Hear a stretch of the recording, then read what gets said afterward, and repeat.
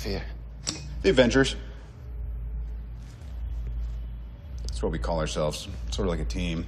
Earth's mightiest heroes type thing. Yes. I've met them. Yeah. Takes us a while to get any traction, I'll give you that one. But let's do a head count here. Your brother, the demigod. A super soldier, a living legend who kind of lives up to the legend. A man with breathtaking anger management issues. A couple of master assassins. And you, big fella. You've managed to piss off every single one of them. That was the plan. Not a great plan. When they come, and they will, they'll come for you. I have an army. We have a Hulk. Oh, I thought the beast had wandered off. You're missing the point. There's no throne. There is no version of this where you come out on top. Maybe your army comes, and maybe it's too much for us, but it's all on you. Because if we can't protect the Earth, you can be damn well sure we'll avenge it.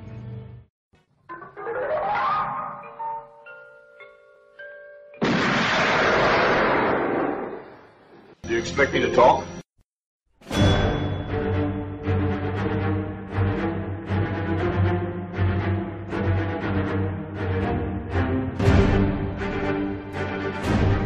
Hello and welcome to episode 124 of Do You Expect Us to Talk?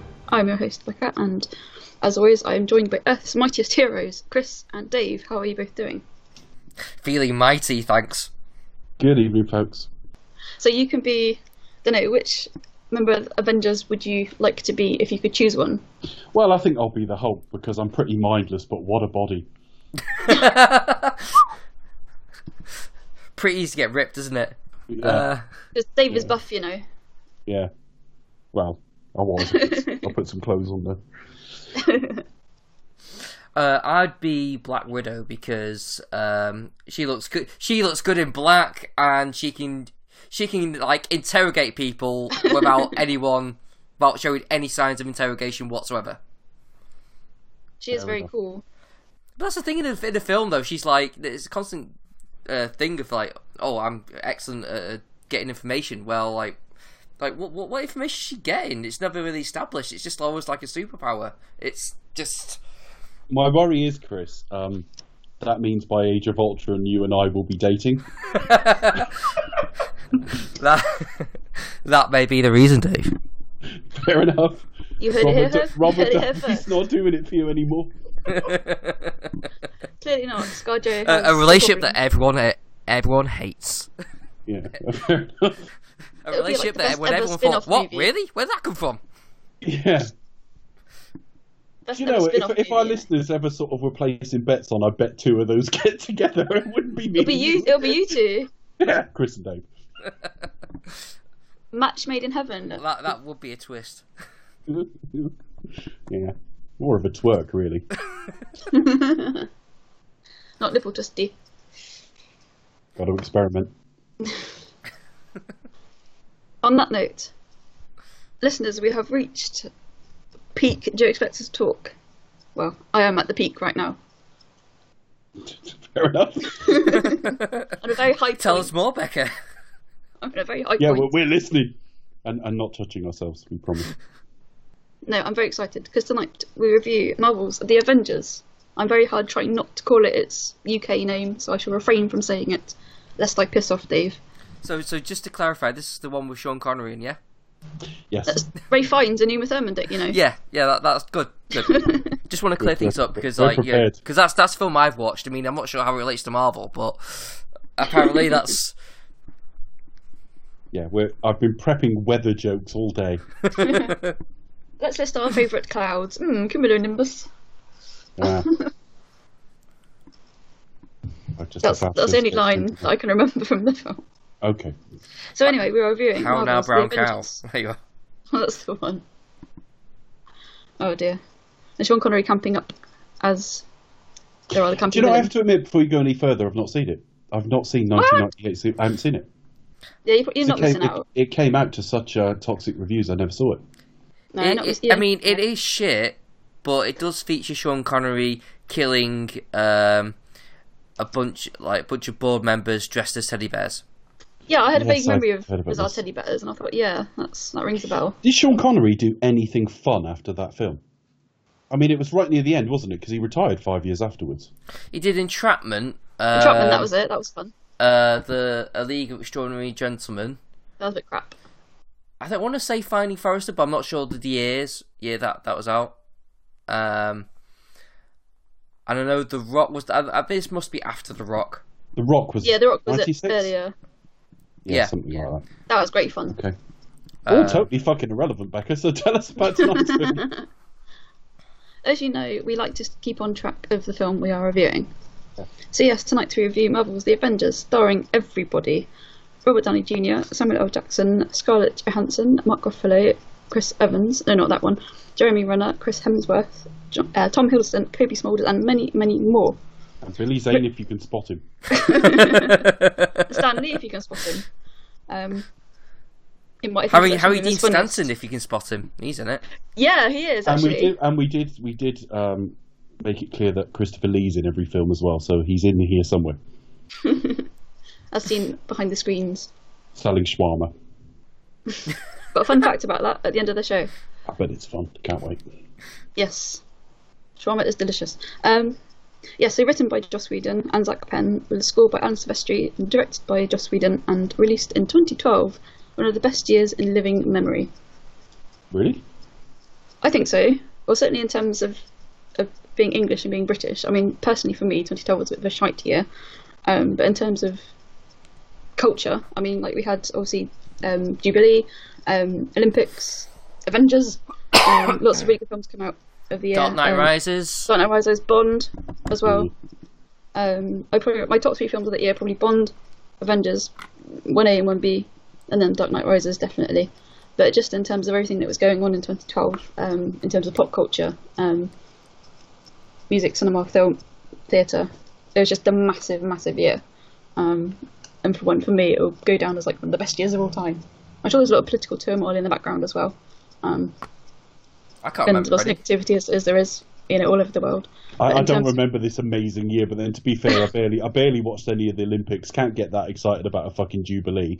Think Skyfall was okay. Thought The Dark Knight Rises was a massive drop down from the first 2 Nolan films. But you might be right on tonight's film. Definitely. Well, certainly for me, it's a high point. Just remember going seeing it on my friend's birthday as well, and that was always a good laugh. But yeah, no, I'm not that I'm like a royalist or anything like that, but it's quite, it's a big thing to be celebrating the Jubilee. And it's quite important because obviously I just remember a lot of people sort of negate like the importance of the royal family, but it's just like we do have them. It's our main export. There we are. There wasn't long to run on my marriage back at this point, but I remember being with my mother-in-law, as was then, who was quite an old lady, and she used to say some inadvertently funny things, because it got to the point where Bond and the Queen jumped out of the helicopter or plane or whatever it was, right? And she lands, supposedly, and then the Queen pops up and sort of walks along to where she's sitting, and my mother-in-law, with a completely straight face, said, "Do you know, I don't think that was her." Your mother-in-law was right. I was like, how do you do it, Holmes? Sherlock, you've done it again. Yeah, brilliant, thanks. I fell about laughing and she just looked at me like she could not understand what I was laughing at. I thought, well, did you think anyone thought that was an 85-year-old? Really, that actually wasn't the Queen. Yeah. Obviously it was Daniel Craig. Well, obviously on a sad note, that stuntman has now passed away, sadly. So... He just ruined the whole... Did his parachute not open, or...? No, he was in some accident many years after.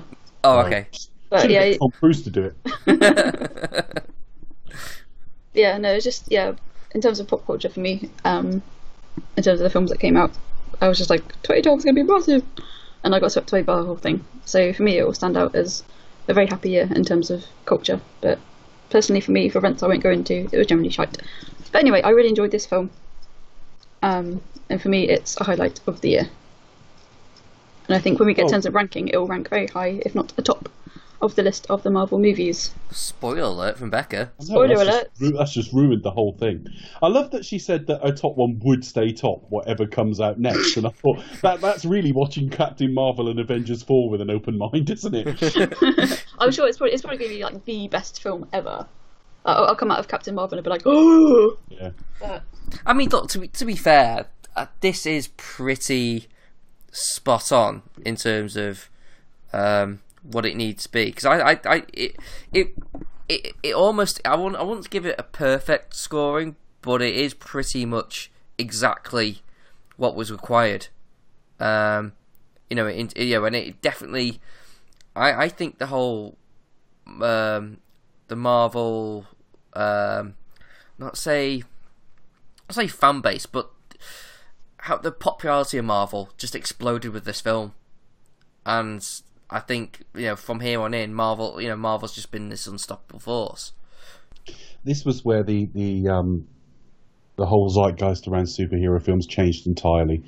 In 2008, we had The Dark Knight, and that really, really captured the imagination. It changed what superhero films were for a few years. Not necessarily for the better, because suddenly you had studio heads saying that they'd be making all of their superhero films as dark as they could possibly manage, and even as late as things like Man of Steel, which I'm kinder to the most, but it's darker than it arguably would have been without that sort of Nolan influence. You had a Spider-Man reboot in 2012 where everything was at night and a bit dark and gritty, and he bled and all that kind of stuff. Then, of course, there's a Batman film scheduled for this year, and frankly, both in pop culture reach and box office, the Avengers absolutely blew it away. And that wasn't necessarily a given before we got here, because Phase 1 had been patchy, I think. I think on balance, I look back and say it was good, but the constituent parts were kind of mediocre. I mean, Iron Man was terrific. The Hulk, not so much. Iron Man 2 wasn't great. Thor I'd found underwhelming. Enjoyable. I really don't mean to be unkind to Thor, but it was just a little bit cheap and a little bit perfunctory and everything I said in my review. And then Captain America I hadn't really warmed to, and I didn't really warm to him in this film that much either. My current feelings on Captain America date from sort of after that and has retroactively improved what came before. This film came out, and I mean, it did $1.5 billion at the box office, which I don't think was expected necessarily. I think had it done Dark Knight money, maybe sort of $1 billion, that might have been a bit more expected. But we didn't know what we were going to get. We didn't know if it was going to work. And it would have been no surprise had it come out, done 800, 900, maybe $1 billion, and then maybe The Dark Knight Rises had come out and done 1.2, 1.3. I think it was still not necessarily the case that this was going to be the preeminent film of that year. And it turned out to be. And what helped with that is some of the other big ticket items that were coming that year got delayed. There was going to be a second Star Trek film. There was going to be Man of Steel was originally supposed to be later in 2012. And so this film ended up sort of grabbing the whole sort of summer real estate to itself, really. And The Dark Knight Rises not only just about did what the previous film did, and significantly less in the United States, which is where the sort of opinion formers tend to live, but it not only did it do sort of, but critically it was thought to be a bit underwhelming. I know the film's got its defenders, and I'm quite willing to respect that, but it's seen as the weakest of the Nolan trilogy. And I would say for a majority that's probably true. Fans tend to argue about the first two. So I don't know that we knew what we were going to get here. And since this, Marvel have stepped up another notch, both in standard, because I think Phase 2 is slightly stronger than Phase 1 on average, but also Iron Man 3 followed this and did something like 1.3 billion of itself as well. So this was a game changer. This was a game changer. No, I would definitely agree. I think, number one, this probably put Hiddleston on the map for a lot of people, and certainly in terms of US audiences, which is monumental, I must stress. Sorry. And then obviously we wait a few years later, we'd have Hiddlebum, which is all very exciting. Which I've only ever heard from you. What's Hiddlebum? I don't know. It sounds really twee as well, doesn't it? It's basically from The Night Manager, where we see his bum. Oh, okay. So basically, it's Tom Hiddleston's bum. Yeah, okay. which is a very fine thing. But anyway, that's enough for me to perv over. But no, I would definitely agree with all of the above. You disgust us, let's be honest. Well, I've been hanging out with you for God knows how many years, so... Yeah. At least we have the good grace to be all about the front bottom. I don't really have much luck with that, so. Really? I'll send you some photos, see if we can change your Oh mind. God. Anyway. No, thank you. All right, fair enough.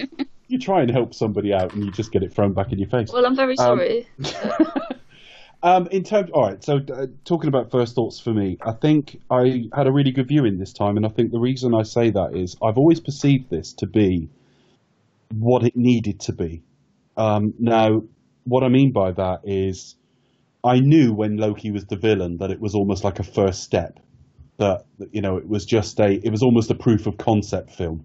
That they would step up the threat in future films. They would introduce more people in future films. I thought this film would end up looking a bit quaint, actually, going backwards. Once we had something like Civil War and Infinity War, though we didn't necessarily at this point know what those films were going to be. And the other thing is, on first viewing, I found the first sort of maybe 40 minutes of the film unbelievably clunky. I just thought the whole way they tried to get the film going just felt so awkward. The way they had to explain Thor's presence, the way they had to sort of try and bring Hawkeye in, and he hadn't been really introduced properly. And at that point, DC should have been watching and going, let's introduce these people first before we throw them right into the mix in a team-up film. And I just found it very, very awkward to begin with. Nothing properly explained, and just some excuse to get them all in the same place. I didn't really find that this time at all. When I watched it, I thought the film just flowed so much better. Yeah, I think Loki is kind of a convenience as a villain in some respects. But really, my only complaints with this film are some of the effects are starting to date now. It's a $220 million budget, which is healthy, but it's not extreme like some of the budgets that have come afterwards. And some of the blue screen work in the New York sequence is now really obvious, that they're sat on a stage with, this digital sky put in behind them. It was also the birth of what I and only I seem to call the sort of Marvel vanilla sky. Whenever you watch a Marvel film now, or frequently, and we certainly didn't see it in earlier entries like Hulk or Thor or anything, they seem to digitally replace the sky. And the sky seems to have almost this slightly vanilla tinge to it. It's kind of stylized. And I felt that sort of debuted here, and we've seen it ever since. So this is the first Marvel film that really, really nails that Marvel tone fully. It is the kind of Thunderball of this series in some respects, where you go, right, you've got it now. You've totally, totally got it. I had a wonderful time with it, I have to say. I didn't get bored at any point. There are a couple of sequences that show me, and we'll talk about them when we get to them, that really show me that Joss Whedon understands comic books to a degree that I probably don't, but I can see he does. And the way he sort of moves between different characters working. There's a shot in this film that takes place about an hour and 51 minutes in, where we kinetically move between all of the different Avengers and what they're doing in New York at the same time. And that just works phenomenally well. The humor in it is a step up, where really they hadn't been notably that funny the first few films. And funny enough, the one thing I've got wrong in preconception before we came to this series was I remember thinking of Thor as quite dour. Funnily enough, after the first Iron Man, the funniest Phase 1 film is probably Thor. There's quite a lot of sort of humor in that. But this is a step up again. Joss Whedon, the hiring of Joss Whedon, where I don't necessarily know a lot of his work, but I know that he's very good at sort of the interplay between people and a lot of humor and good lines. And he really nailed it in this film. I think I also, it put to bed a lot of, having just critiqued an effect, but it's only a minor critique. Thank God for Industrial Light and Magic, because Ridley Hughes had done the Hulk film, and the Hulk had looked fucking terrible. And I was a bit worried that when they brought the Hulk in, on top of having to animate Iron Man, all the effects around Thor, Cap having to sort of move unlike a normal human being, alien species, Loki's tricks, and all the rest of it, I just thought they're not going to have the money to do this justice. So the fact that they brought in a Hulk that not only looks like I want Hulk to look, but actually looks like the actor who plays him, finally, that looks like Mark Ruffalo as hulked out. I had the greatest of great times with it. There's one other film in this series I'm convinced I'll rank ahead of it, but I can't be too sure about anything else. I think this still stands up. And when I thought it was going to look a bit twee going forward, because remember when it was only 5 of them and we thought that was a big deal? Actually, the team ups that have come since have all had the slight flaw of like overstuffing that this doesn't have. And then you've got something like Age of Ultron, which I was ready to be done with Whedon. And we'll talk about it when we get there, and I'll be fairer to Whedon than I am now, because I think he was put under difficult circumstances.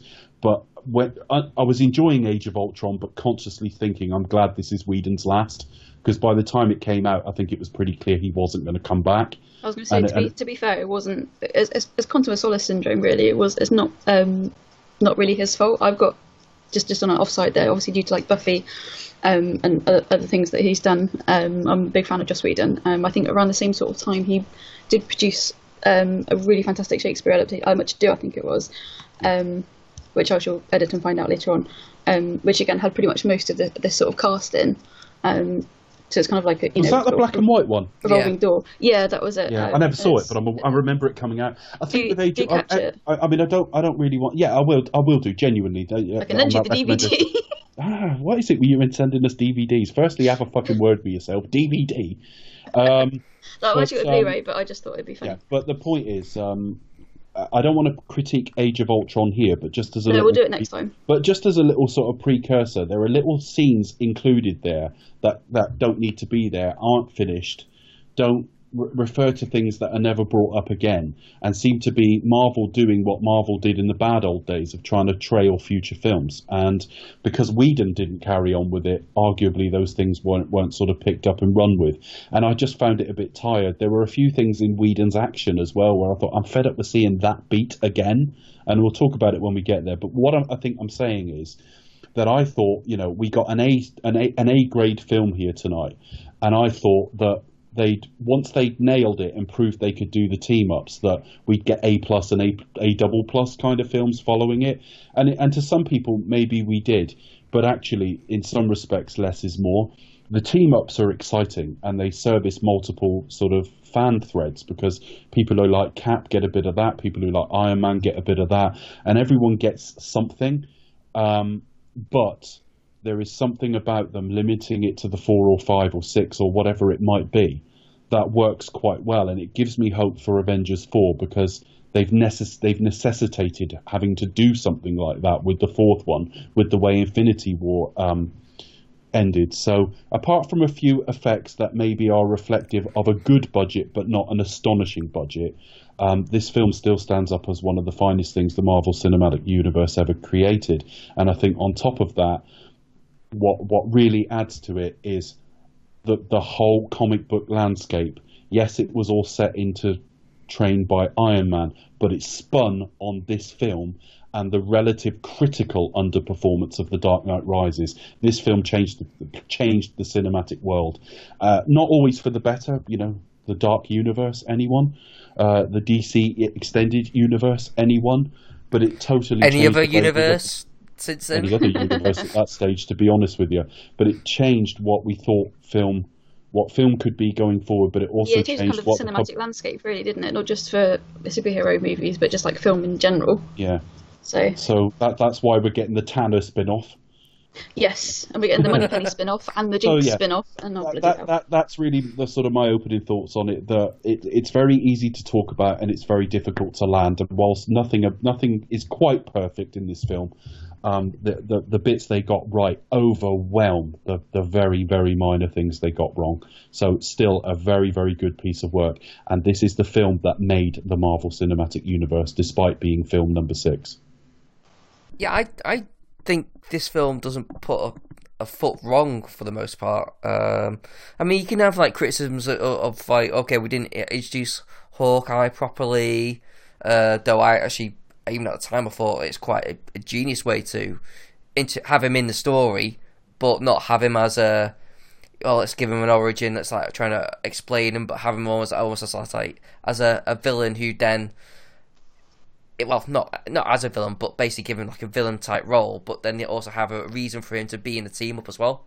It's like, no, I want payback.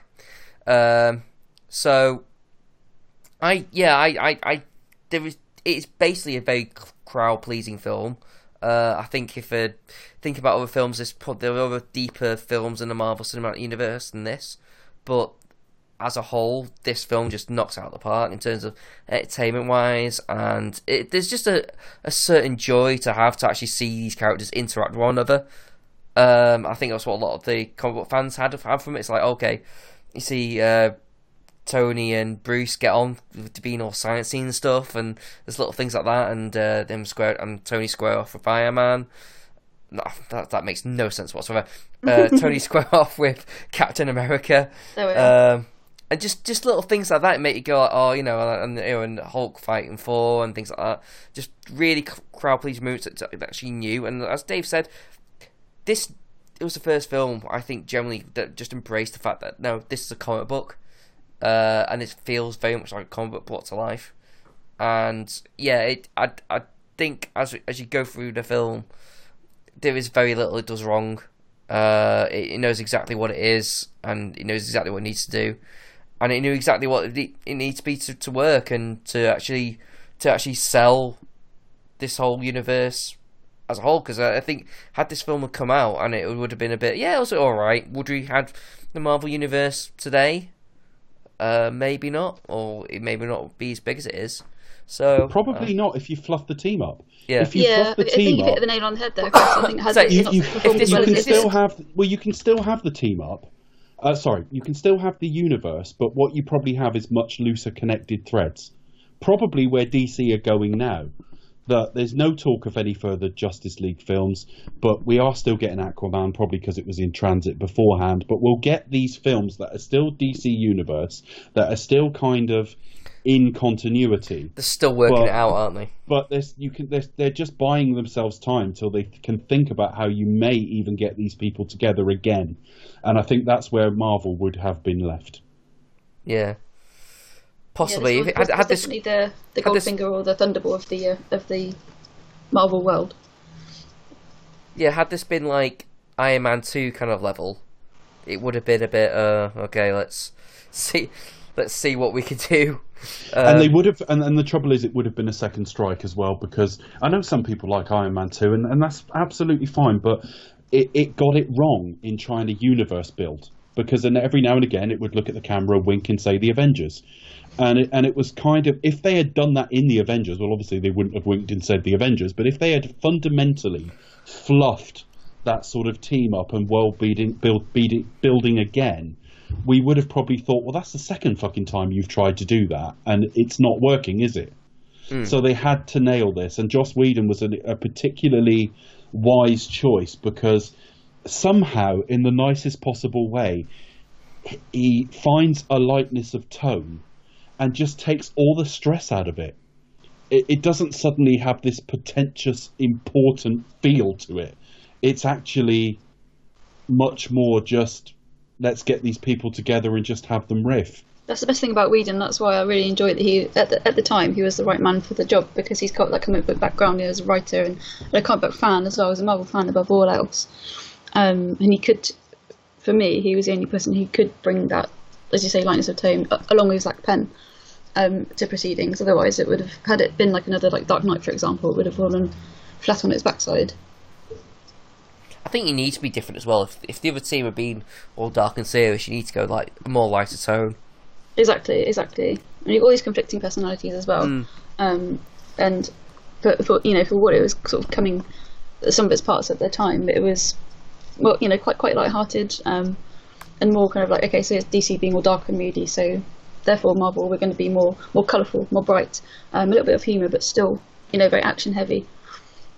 Yeah, I also think this film's actually structured really well, because everything seems to make sense. You start with Fury, who introduced the threat, and then you introduce like individual characters. They get together, they don't quite get on.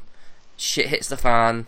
They kind of scramble some sort of victory, but everything sort of seems to be sort of going wrong, and then they all get together at the end to fight the baddie and win the day. It's a pretty simplistic structure, but it's simplistic because it works. It's a typical structure, isn't it? But as I say, it's a well-trodden path, and along various genres, there is a version of that across all stories that you can tell. within mankind. And yeah, I think it's a well-trodden path, but it works. And we've seen I it think work, and it will continue to work. That's the one thing that sort of caps, no pun intended, the level of a team-up film, because they've always felt more like product to me.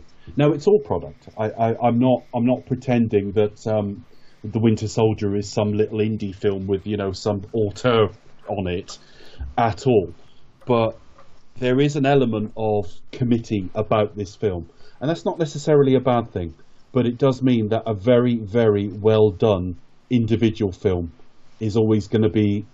It has possibly a higher plane of ambition in some respects. It's going to have more weight to it, isn't it? Whereas this is the ambition in all this is purely scale, making this work with all the different tones. I mean, the Thor score and soundtrack, if you like, doesn't sound like the Iron Man soundtrack or the Hulk soundtrack, and later on the Guardian soundtrack, and so on. And even getting that into one cohesive whole that just doesn't look like a mess. It's easy to do in comic book panels. It's not easy to do here. The other thing, of course, is, going forward again, something like Civil War, I've heard complaints in the past, which I sort of understand, but that airport fight looks small scale. Well, you can't have 200 heroes on the screen and make any kind of cohesive film out of that. So there's already an immense amount of ambition in what they've done here. Also, not to the score, I think, as well.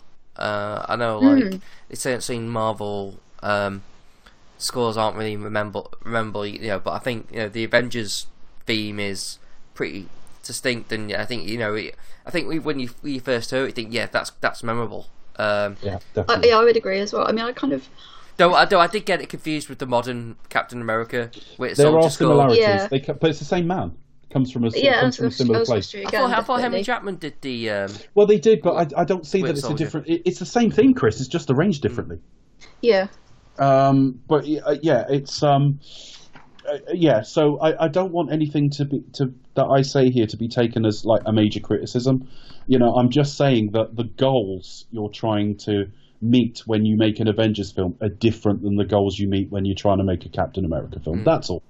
And that's not a bad thing. And frankly, without them continually building to these kind of team-ups, you lose a lot of purpose in the whole universe as a whole. So you always need to be building to something like this. And if the Avengers hadn't have got it right, it wouldn't have been game over because they'd had 4 or 5 successful films, but it would have been game over for the Marvel universe as it's currently conceived. It would have been different. And what a difference it does make. I think this film was vital to Marvel's success ultimately. Oh, and definitely, yeah. And I it all think kicked they off hit the nail on from the here. head there. Yeah, it all For sure. Yeah. Had we not had this one, Iron Man started I the don't think spark. we'd have the rest that would follow it. Yeah, Iron Man started the spark, and this was just when it just caught fire. It's kind of literally just like Yeah. the flame in any Right. exploding situation. Yeah. What am I trying to say? There's a thing I'm trying to grasp at straws. Yeah.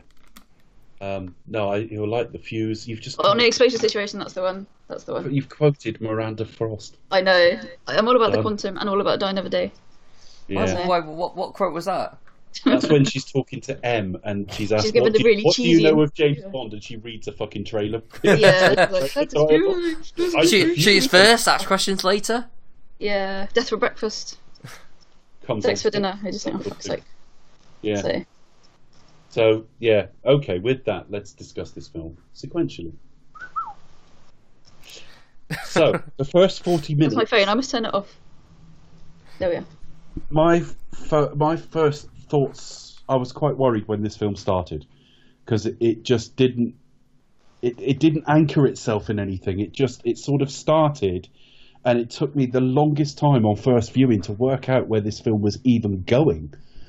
And it seemed to take an interminable time to get them all together. That complaint's gone away now, and I almost don't know where it came from, because it's actually reasonably efficient.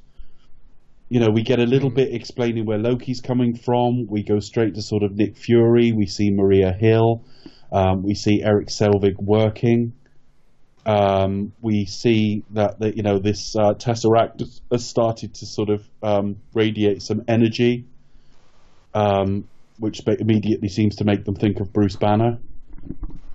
And then basically the thing opens and Loki walks through.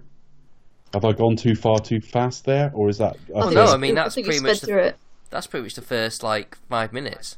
Yeah, Yeah. we're introduced like to Chitauri, aren't they, in terms of like the aliens, the alien invaders of this film. Yeah, And the other, do we see the other pretty much early on? we do. As he's kind of basically Loki's partner in crime for this whole shenanigans. We later find out. I mean, we can later infer that what Loki has there, that scepter, he's basically been given the one Infinity Stone Thanos has to basically go and take Earth. Yeah, to go let's believe that we are kind of all ready to speculate to accumulate. He's been given an Infinity Stone to go and help him get the other one say, off you go. and subjugate Earth. But no, we ain't gonna stand for this bitch. But yes, no, that's the first 5 minutes of the film, which is very exciting. Yeah, and then so I don't know about you, but is Loki a different character here than he was in Thor? Explain. He's been given more agency, I will say. He just doesn't seem like here. He's a lot more like malevolent. He's a lot more aggressive. He didn't stand out in Thor on first watch. He does now, but I think that's retroactive. Yeah, That I look back on it and go, yeah, I really like Loki, and I always have. So it's like, yeah, great, it's Loki. On first viewing, he was just a sort of Weasley little brother.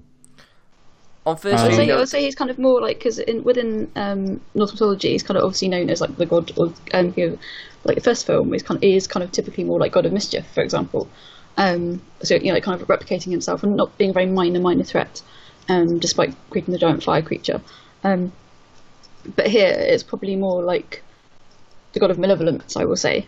So there's a scene early on, much later on, in Germany, where he actually rips out somebody's eye, and I think, I remember like every time I watch that, I just wince, and I just think, really, but yeah, he's definitely much more I malevolent. bet he didn't see that coming. But I was waiting for your punning there. Sorry. Hashtag sorry not sorry. Yeah, but I think in the first film it was a lot more a complicated character a guy who's like very complex and going through a lot of stuff that he wasn't sure of himself. Here he's very much like your archetypical villain. I'm here to take over, and I'm gonna.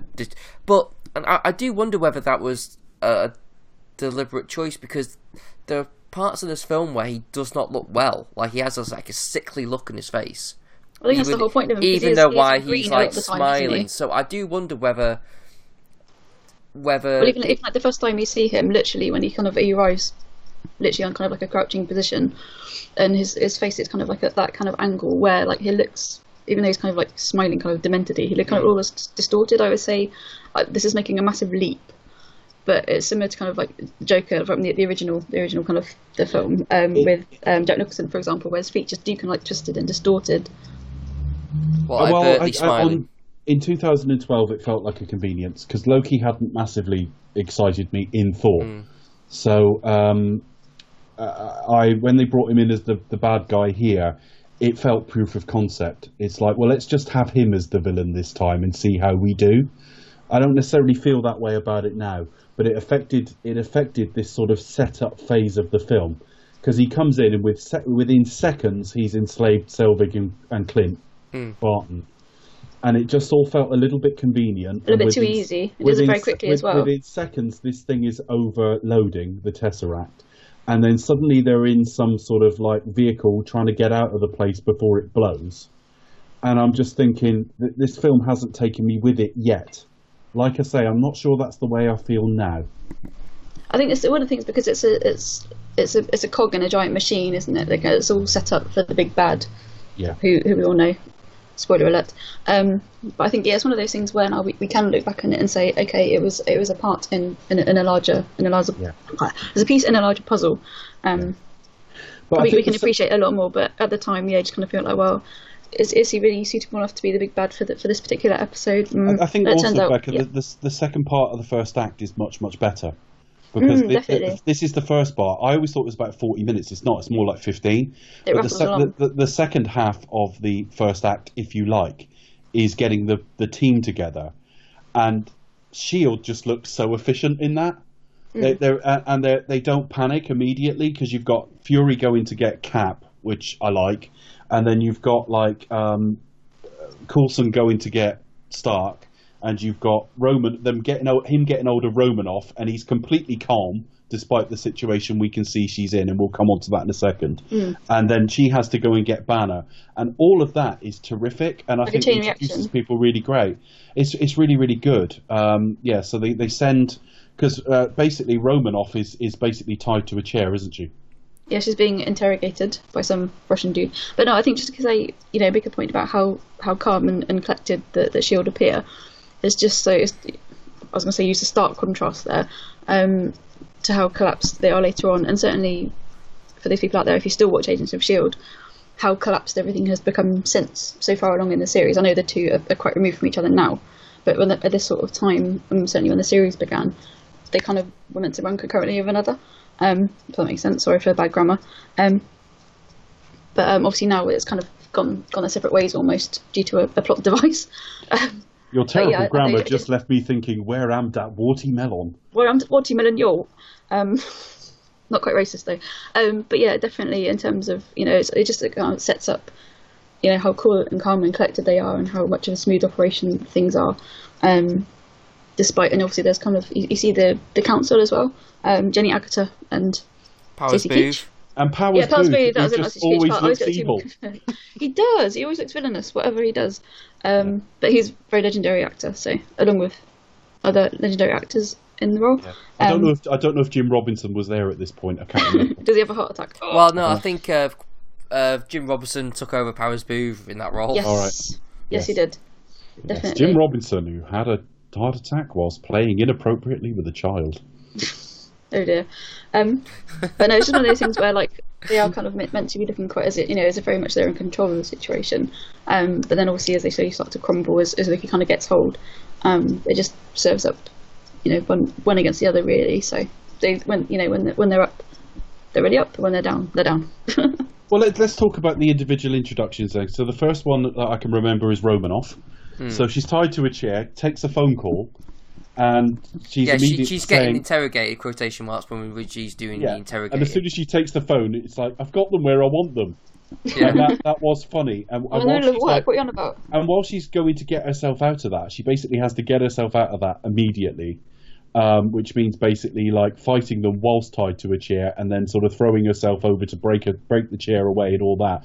Phil Coulson's on the phone, completely cool. He just sounds like he's on hold. Yeah, he's waiting to talk to someone at his back. It's great comic timing, isn't it? It's brilliant. Yeah, fantastic. And I'd not been sure about Phil Coulson to this stage. That scene actually sold me, even though he did so little, because I just thought you kind of again, you served up little snippets of him, mightn't you? And you can think, he's obviously running the operation. But he was quite a dull the number two from Fury. But here. He wasn't given a lot in the earlier film, so he was a bit dull. But here he has much more to do. He was almost like a civil servant-y type. Whereas here, when he rang her and he's on the phone, just waiting politely, I just thought, I may be overselling it, but I just thought that's genius. And also when he goes to see Iron Man as well, obviously there's a backstory between him and Pepper as well, which I want to know more about. The film shows us that Romanoff is free. She's got to go to Calcutta to get Banner because she's told to go get the big guy, and she thinks he means Iron Man. He goes, no, I've got him. The other big guy. I've got to go and get the other big guy. I can never remember which order it happens in. You go from Romanoff, and then you follow her to Bruce. Right. Okay. So it's Bruce first. Recast. What do we think? This is Mark Ruffalo. First impressions, folks. I think it's. I think it works. I think it's obviously it works, but I think it's quite smart casting because he's not, should we say, a big name, especially at that time. He was big enough to be cast, but not I'm going to outshine anyone. So it's going to look unhinged. So anyone who's coming into this thinking where's Edward Norton? Who the fuck's this guy? He's quite good at sort of dissolving into the character. And he does. He was known for more kind of character, drama, rom-coms, indie films, more character-driven pieces, wasn't he, rather than big action heroes. And he's always quite a calm performer. He's very much a very nothing big, nothing too grand, just very kind of just smart, kind of yeah, just sort of very relaxed sort of tone, which kind of is a very good polar opposite to what Hulk is, you know. So when he's Bruce, he's very sort of calm and monotonic and kind of almost like sort of just thinking things through all the time until he rages into the Hulk. So it's just quite a good sort of balance between the two. So I can see Mark Ruffalo is quite really good casting for Banner. I guess I knew him best from Eternal Sunshine. Yeah, definitely. And Zodiac. They were the two films that really sort of sprung to mind as He was in Collateral as well. Collateral, yeah, that's a really good film. He was, but I mean, the names that spring to mind, those films I have to think about it. And where was he in that? Oh, yeah. Whereas those two films I mentioned were like, he springs to mind very quickly for them. I mean, he was playing quite cerebral characters as well. I was kind of happy with the casting. I really was, even in principle, before he turned up. And then as soon as he turned up, and he's got this sort of slightly awkward shuffle about him and a slight sort of shuffling gait to him, and he wears very slightly oversized clothes, which is probably a bit of a nod to what he becomes, but only very, very slightly. And he's a quiet, passive character, which is, I know, a theme of the sort of way I review actors and acting. But you know, that he is a passive cinematic presence, and I like that. He's got a very, very soft voice as well, and I like that. I think he's perfect. But he always gives a slightly quirky. I hate the word quirky because it almost comes off as an insult, and it comes off as almost describing something you don't quite understand. But, you know, where he smacks the table and, like, scares her for a minute. That is Mark Ruffalo. Mark Ruffalo always seems to give a slightly offbeat take on things. So I was really, really happy with it. And I love the sequence. I really, really love the sequence. It's dripping with atmosphere and it's very well lit. The whole sequence in Calcutta and the houses he's going into and where she catches up with him. And she's terrified. And I love that about Scarlett Johansson. I'm not convinced. I was never convinced she was an amazing actress. And I think a lot of that is her voice is kind of flat. But she's always played Black Widow with an element of something going on under the surface, with the exception of Iron Man 2, where she is kind of a bit more of a wet dream in sort of conception. But ever since, there's always been something going on behind the eyes and something we don't know.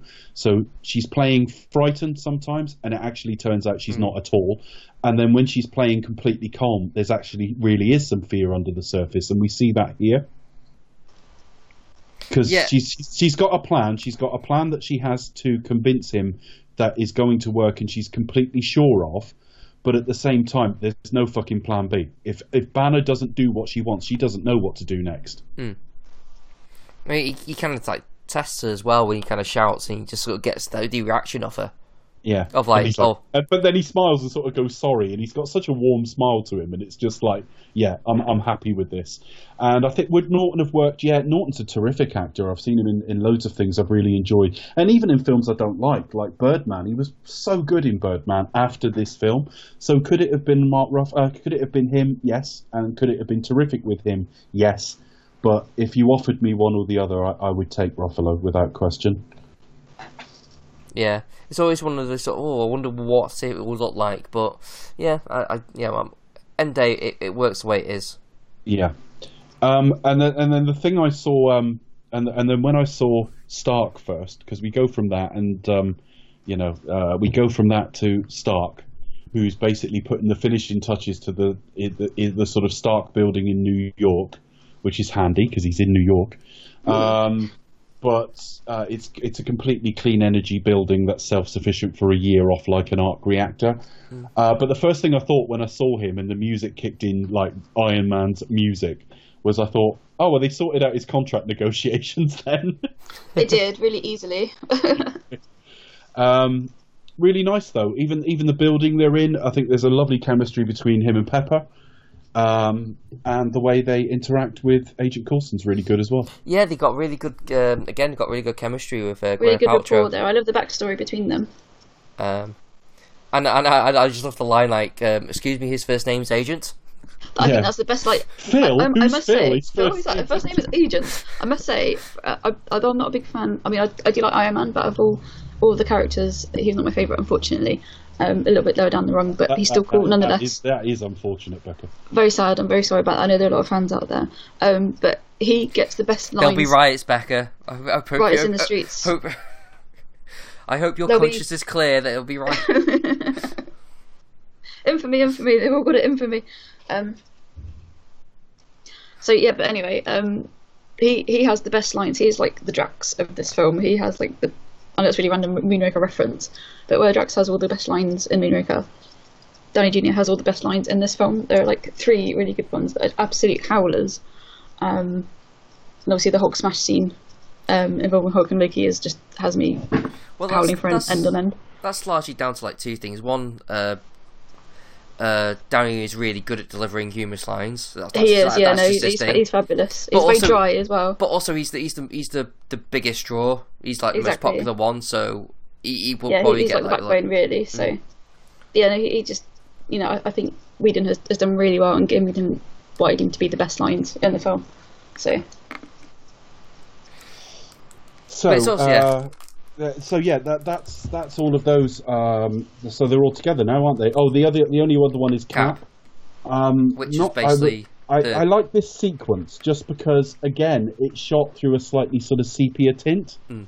So even though he's now got to exist in 2012 and exist with everyone else, when Fury goes to get him, he could be working out in like a 1940s 1940s, yeah, you never know. I like that, and I'm not. Everything has been retconned now. I watched this film and I'm perfectly happy with Cap, but I wasn't really at the time. And actually, some of the dialogue he's forced to be given in this film, gives him Adrian from the Rocky films, kind of syndrome that you've just got him there having to moan and stuff. And we'll get to that a little bit later on. But now I look back on it, I like this and I like the dialogue. Trying to put me back in the world, trying to save it. Yeah, well, it makes sense. I mean, it might sound a bit old-fashioned, but Cap's an old-fashioned guy. So that's what we need, is a little bit of old-fashioned. Yeah, well, basically, it just worked. I mean, I like the payoff line. When it goes into it, sort of like, it's not won by war's won by soldiers, and he just cuts to Cap. That's a nice transition. As he's working out on the heavy bag, he's thinking about when he sort of dunked into the water as well, and Agent Carter. Yeah. Yes. Whose first name is Agent. Peggy, but never mind. Yeah, Agent Peggy Carter. Peggy's not Agent Margaret. Because she's fond of pegging. It's a nickname. Her name's actually Margaret, but never mind. Yeah. But yeah, I do think Phil, his first name's Agent, is like one of the best lines in the whole film. So funny.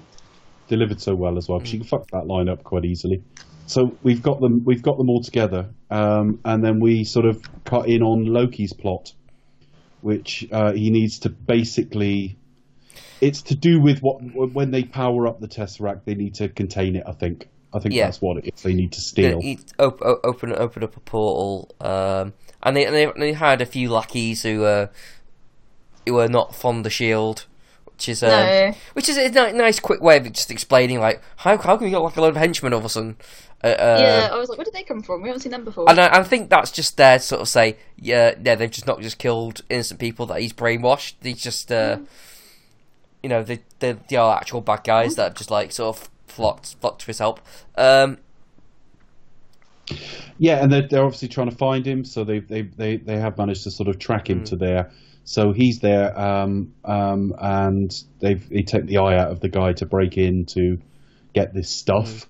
And then Cap turns up. Cap, you're up. So Cap turns up to fight him for a bit. Yeah, in Berlin. So Loki's doing this whole like whole kneel and like I'm here as your ruler. Isn't this easier? This whole theory of like. Your natural state is to be led like cattle. It's freedom is a big lie kind of thing. Yeah. Now we know we can blame Agent Coulson for what's coming because they're flying Cap there, and Agent Coulson says he had some input into the new outfit, and I hate this fucking outfit they give Cap in this film. It's awful. I thought that's a bit rude. I genuinely started thinking, well, it's not that helmet, Becca. Don't worry. I wonder if he writes A on that as well.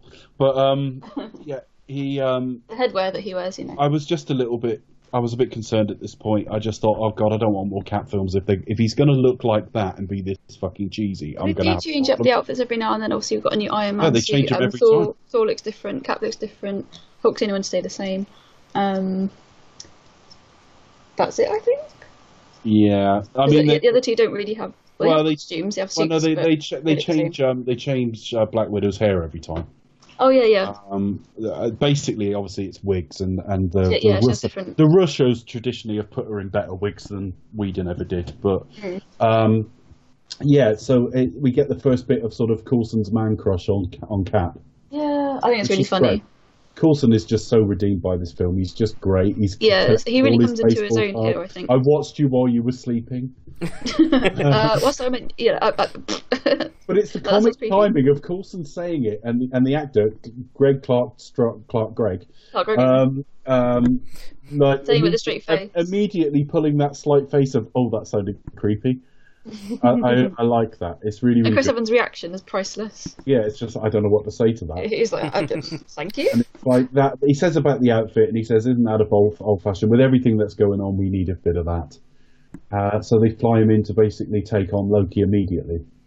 So we get a bit of action there, and finally we can actually see a little bit of what the super soldier serum can do, which his own film didn't really show. Which was that? Like, what did his own film didn't show? Just the way the super soldier serum can allow a human being to move. Oh, I see. Like, sort of flip around and things like that. Yeah, a la Blonsky, basically. I think this film shows all that much better. It's a good sequence, and of course, I think just thematically, the first person you put up against Loki is going to be like the purest white hat of your team. Before you have to get into anything like shades of grey and nuclear bombs and all that shit. You know, immediately you send in your nicest man. I kind of like that. That feels right. It's also fitting the fact that it's in Berlin as well. So he goes like, last time I was in Berlin. Yeah, definitely. And so yeah, you send in a guy who the last time he was awake was fighting, you know, that country effectively. But he's not quite enough. Loki's almost got the better of him, and then suddenly Shoot to Thrill kicks in. It's a bit shoot to thrill. Which I love. What an entrance that was. We have seen Iron Man in this film, but yeah, it was just what an entrance. He suddenly hacks into like Black Widow's system, and he's suddenly like, "Hi," you know. I like how like Scarlett Johansson always has like a smile comes on her face, but almost like an eye roll at the same time. Yeah, it's just like what an entrance. Yeah, it's just You again. It's great, and he lands, and immediately he's armed to fuck. Yeah, so he's so basically, cool. they spoil this at the same time. So then, what do we have? Oh, they basically apprehend Loki and they're like flying back, and Thor. and yeah, they basically have four entrants. So they have thunder. And Scared of thunder. I'm not overly fond of what comes with it. Yeah. Yeah. No, it's a bit kind of a bit weird, but yeah, I think that's a really cool introduction as well. Yeah, so They seem Thor put comes into down, that. which we don't know why, seen as... Yeah, because there's no Bifrost anymore. No, that's a bit weird. Obviously, he can't, you know, but obviously he's chasing So after we'll the retcon hammer. that. Yeah, he kind of. Yeah, I would say that's probably one of the few weak points of the film. Very few, like you can count them on one hand. But you just kind of gloss over it and think, You well, have to. he's got to come in somewhere, so it better be here. Yeah. You know, Well, I mean, the way they have to explain, like, Jane not being in it. Oh, we've got her somewhere safe. we've got her It might- slashed away safely. She's not signing up for this. She's off doing, like, fucking... Apparently she No. was pregnant at the time, that's why she was going to have a Well, yeah, cameo. that's why she was having a baby. But it's like, that's the Maybe, reason later on. because she came back for the Dark World, but we know she's not fond of these films. No, She prefers to be pretentious with Aronofsky. they can be pretentious together. Yeah. So this actually leads to like a three-way confrontation between the three of them. Basically, you have Cap and Thor, and basically, Thor and Iron Man first, and then Cap jumps out of the plane after them, which is cool. Yeah. I have a plan. Attack. Yeah. I just Also, Thor's eyebrows look better in this film. yeah, they haven't dyed his eyebrows this I time. paid extensive attention to his eyebrows. His hair's a bit longer as well, and it suits not necessarily Chris Hemsworth, but the Thor character. This is the character, which is why it's a major shock when he chops it all off. And Yeah, Ragnarok. well, that's actors coming to the end of their contract where they're like, "Oh, I don't do that anymore." It's a bit No. like Jennifer Lawrence with the blue paint. Don't want to do it anymore. Yes, yeah, it just changes it. It's just, no. Or at least I perceive it is anyway. I mean, I know it kind of got away, explained away in plot, but I think Hemsworth pretty much said he didn't want to wear the wig anymore.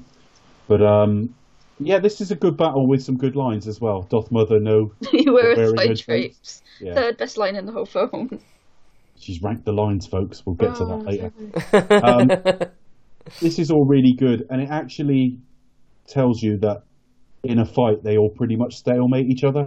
Yeah, they're Yeah. all going to be each other's equal, aren't they? Like, for example, there's a scene where basically Thor's hammer hits Cap's shield, and that just reverberations abound. And it's like, okay, these are, even though they are mighty in their various respects, they are all equals in terms of their superpowers, as it were. And when they finish this, it's all like, are we done here? Yeah, they're all knackered. They've all fought themselves to a certain standstill. Yeah. They've all realised it's a bit pointless, and it's like, no, right, this is a level playing field for us. Are we done here? Yeah, are we done now? This is it. But so yeah, it's all good. No hard feelings. Got a mean swing Point Break. Yeah. Yeah, so they take him back to. Point Break. I love all the little references as well that he makes. It's very clever. They take him back to what looks like basically an aircraft carrier, albeit a very large one. And there is a little bit of nerves around Banner, isn't there? You immediately, because he says, you want me on here, and it's like... Yeah, in a kind of, a confined space.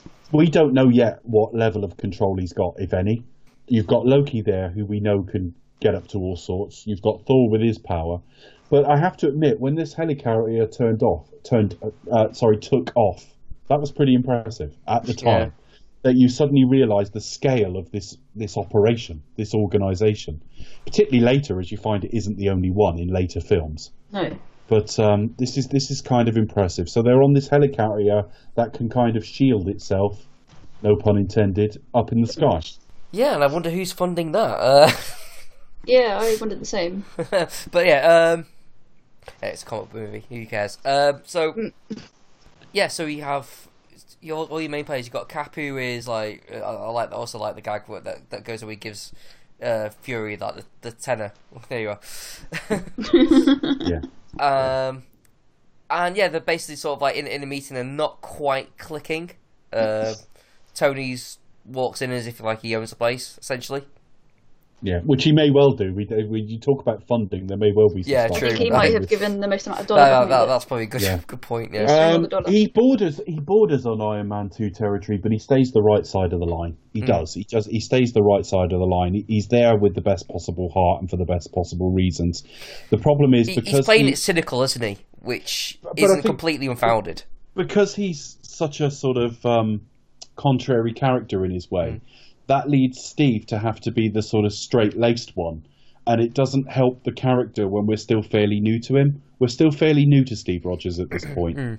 So when he's playing, you don't take anything seriously sort of attitude, it is, like I say, a bit like Adrian in Rocky, that she's saying everything you'd expect the character to say, but we as the audience don't necessarily want to be hearing that. Yeah, like he's like the moral compass almost, isn't he? He's kind of like he's like the straight arrow. Not that others aren't particularly going off all directions, but he's like the kind of the one constant, as it were. But he does come out of his shell a little bit in preparation for the Winter Soldier. It's almost as if we could have done with like another film before this to sell that. Yes. Sorry, that's Chris reminding you of last week when he was right. Chris is always right. Yeah, and so is Dave, so there we are. Thank you. Even when we disagree, we're both right. Yes. Even when you are wrong, you are right. Yeah. So where do we go from there? The group aren't kind of clicking. I also like there were some complaints at the time, but I still like the line where he says, he's still my brother. He killed so many people. He's adopted. He's adopted? Yeah, that got complaints at the time. Why? Well, it was just saying from like adopted people that. Yeah, it was a bit. It cut struck a nerve with those who've been adopted, but. I just fuck off. Not adopted people. I mean, like people. Take it for what it is. It's saying adopted people are lesser, are they? Yeah, but that thing. So you think about the joke. That's not what it was. It was like him just like finding like the first thing you can think of to separate himself quite from that. You know what I mean? That's all that was. It's not separated at all. You see it in future films, and he very much sees Loki as his brother, and he's very hurt by what Loki is. Exactly. So I take it in context as what it is. At the time, where you don't have the time to sort of engage your moral compass and think about these things, just as a line, it was funny. Yeah. And it was well delivered. And Hemsworth should be James Bond. And if not, James Bond. Bloody hell. Yeah, James Bond for sure. And if not, Mike Hunt. In terms of like the differences between them, for example, as well, like the first film, he calls him brother many times, but it's like Loki is the one who calls out those differences. It's literally like he's like, I'm not the same as you. They've treated him as family. It's Loki who continually points out he's exactly. He always points out that he's the other in this play. So yeah, I try to be respectful of complaints, and I can imagine that if you are adopted, you might look at that in a certain way. I can't look at it in that way because I'm not, so I just looked at it as a funny line, and I thought it was very funny. And well delivered. Chris Hemsworth is brilliant in this. Great comic timing. Yeah. They clearly are quite pissy with each other, and it's something coming from that staff, isn't it? It's something coming from the gem and the staff. Because Steve and Tony are really aggressive with each other. Bruce is starting to get a bit funny to the point that he actually picks up the staff at one point. I think it's the effects of the Tesseract kind of impeding upon them. It's that's not the that's Tesseract, kind of it's the gem. no, that's not in the staff. Tesseract, the gem. Sorry, even. Well, you have Tony putting like the bug that hacks into like the system because he doesn't trust Fury that well. I think he's hiding something, and they have him and Stark and Rogers have a bit of a hash out. Basically, That's the point. Stark is hacking in because something's being hidden, and Steve is very much you can't do that. And as an audience, it's like no, we want to know what's being hidden. So it plays against Steve's bond with the audience. That's all I'm saying. As we go forward, and Stark is proven correct, and Steve is rightly angry with Shield, who've pulled him out of deep sleep to work for them, and it's like, is this the sort of organisation you are? Then it starts bringing Steve back on side. But he's still a relatively new character to us, is all I'm saying. But of course, we do eventually get an explosion, don't we? Yeah. Or have we got the whole Loki and Coulson stuff first? Well, we have Black Widow with Loki interrogation bit. And playing really hurt. Yeah, again, playing really damaged and pained. And we all assumed that like there was a romance with Romanoff and Hawkeye. I Clearly never read not. it that way, because Hawkeye's been married for years. Yeah. Well, yeah, we didn't know that in the film, though. We didn't know that at this stage, no. No. Yeah, they're kind of like the two unknowns almost, aren't they? Well, not unknowns, but kind of. In this, they're not established. We didn't know at this stage he was doing Velma from the Mystery Gang. Oh, Scarjo. Yeah, when she says like, "Oh, love is for children," you think, yeah, just saying that, aren't you? You know. Yeah. But obviously, she must mean it at the time. And yeah, so she does that. Oh, she figures out that his play is Hulk, which doesn't help because it's too late by that time. Yeah. And yeah, Coulson is after the attack. Sorry, so there's an explosion, and Banner hulks out. Now, this is really efficient storytelling because we find out later that basically, if he controls the Hulk out, he controls the Hulk. Mm-hmm. And at this point, he doesn't control the Hulk out, so he's absolutely mindless violence at this stage. And we're left in no doubt he would have killed or badly hurt Black Widow had he got to her. Yeah. Yeah, literally. Had she not managed to get away in time, that would have That's been the end of her. brave. Bear in mind, this is a new Hulk. It's the same Hulk, but it's a new design and a new banner. Same Hulk, but different. It's like being introduced to a new character almost. And the first we see of him, we've always believed, right the way back to the like Lou Ferrigno Hulk and the comic books and all the rest of it, that Hulk deep down won't hurt anyone. He's mindless and he's violent, but he wouldn't hurt anyone. This Hulk would have killed her. I believe. The film is telling us he would have. And it takes Thor's interjection to stop it. Yeah. I mean, it makes sense for that character as well. I mean, there was talk in the before that with Banner and Stark about what the Hulk actually is, and he treats it like a curse. It's like, no, you need to look at it differently. Treat it as a gift. It's storytelling for the Avengers, because later on, when Tony's saying, "Tell him to suit up," that is a sign of trust between a team. That is, no, I can see this man. I've bonded with this man. I can see this man's mind. He can control this thing. I'm convinced he can control it and aim it as a weapon.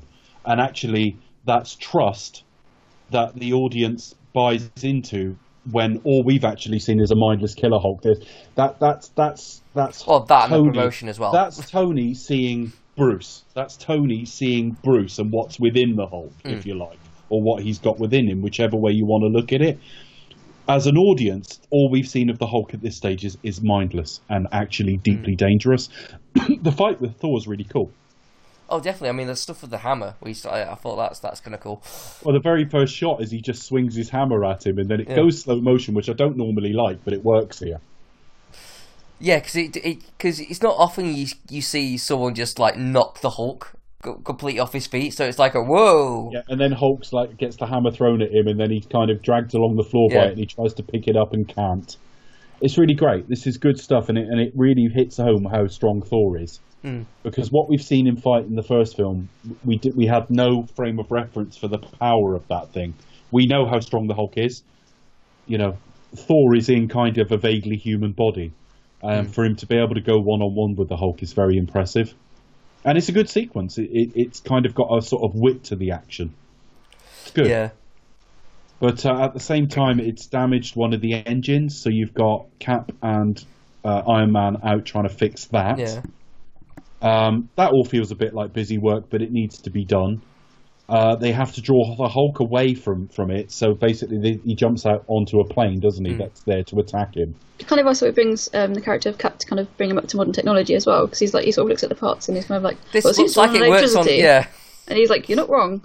So again, that kind of, because another thing through obviously Cap's storyline is kind of like basically a list of things in the 20th century onwards, in the 21st century, that he has to sort of come to terms with and learn about, really. So, but yeah, I think that's quite interesting. You sow the seeds of that there, which is quite good. They don't show you the first time he finds Pornhub, do they?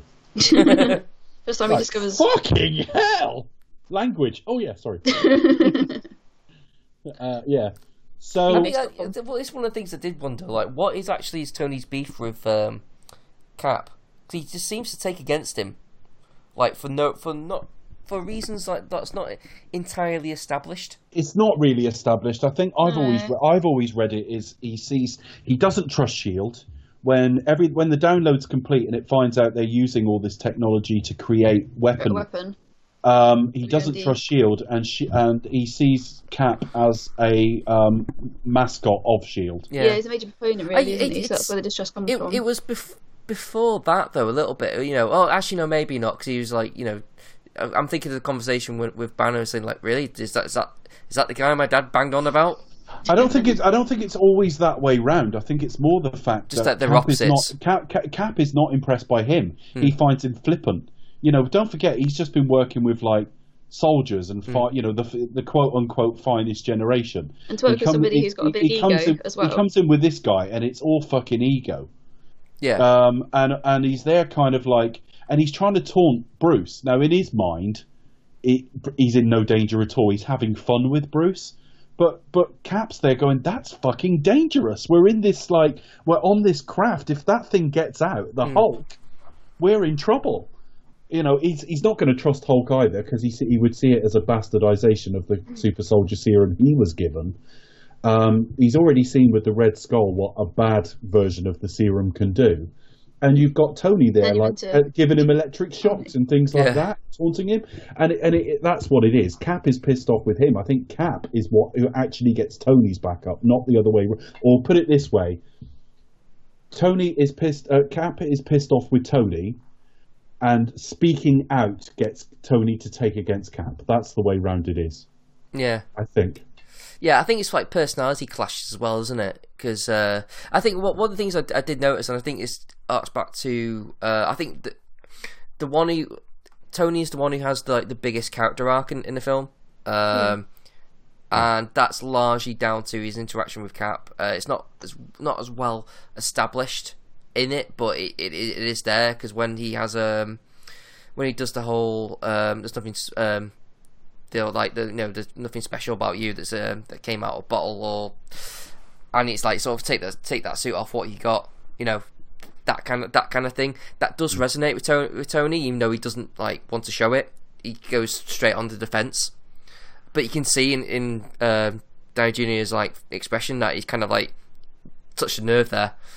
And I think that's where team-up films can't quite go. You know, we're saying it's hinted at there, and it's sort of hinted at there, and that's not quite properly established. The film does everything it needs to do to tell us, but obviously those are the limitations of the team-up films. They have to get a lot of information across quite quickly.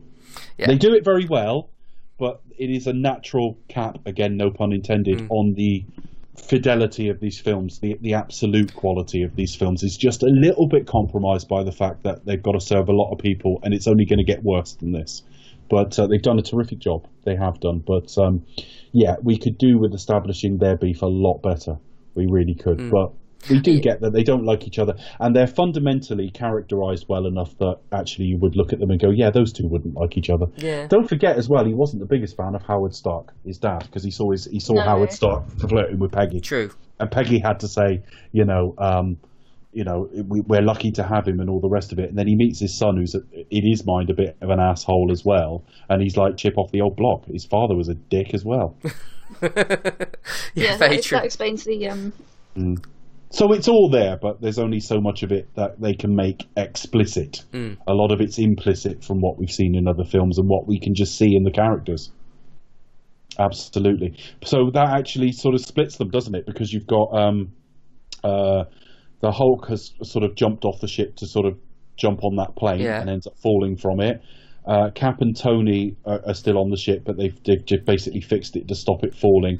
Thor has been tricked into the sort of containment cell by Loki and dropped out.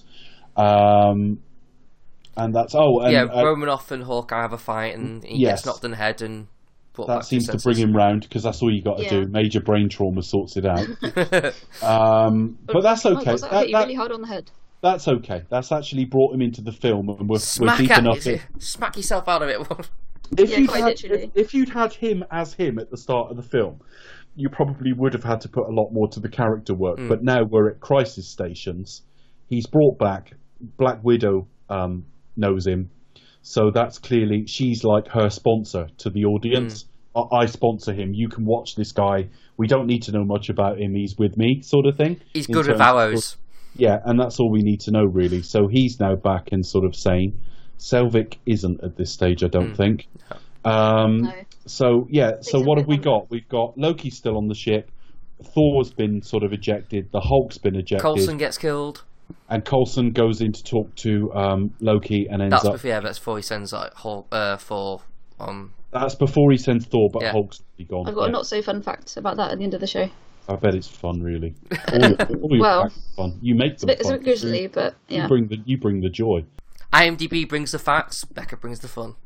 Yeah, that's right. Well, actually, it's all from my own knowledge. It's like alcohol. She takes base metals and turns them into gold, Chris.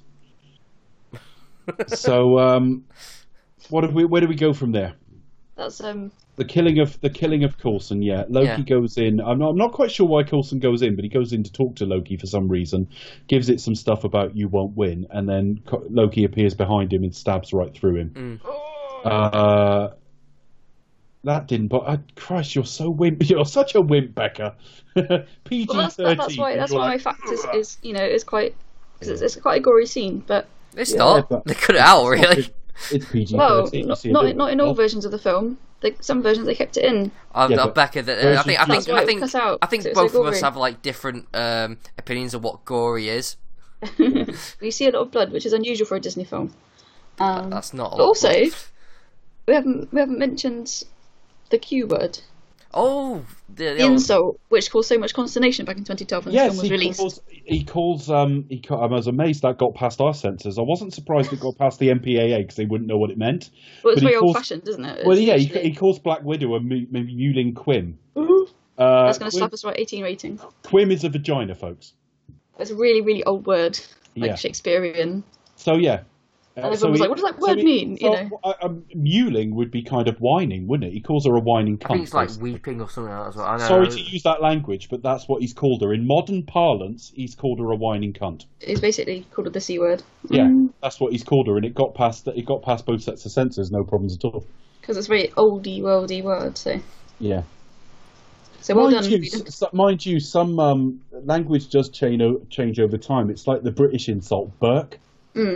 That's the same word because it's rhyming slang. Berkshire Hunt. Yeah, literally. I had no idea, but it's rhyming slang, isn't it? It's rhyming slang. So if you call someone a Burke, you're calling them that. See, it's just really weird, isn't it? Like, because at the end of the day, when you think of like offensive words, you think, yeah, but they're just words. Like, it's all the way imbue. Like, it's like It's like, you say. Well, I remember having this conversation with my dad if I once. nudge Dave, saying like, "Oh, come on, you pussy," that does not have the same effect. If I just call, "Oh, come on, you cunt," it's. Well, I remember saying to my dad once, right? I said, like, if it offends people, I get it, and I've been blocked for using that word before on like social media and stuff, so I get it, and I tried to use it a bit less. But I remember saying to my dad, just playing devil's advocate, why is the C word offensive? And he said, because it's a woman's private part. And I said, but you'd have no problem calling someone a dick. I don't really get it myself. Yeah, all swear words are like basically either feces, sex, or genitalia. They are basically what swear words are. Yeah, I know. But anyway, so and it's weird how we like think, oh my god, offensive. The Avengers got away with using a variant on the C word effectively, and I'm not sure everyone who watched it knows that even to this day, because they would have heard that and thought it was some old Shakespearean thing or something.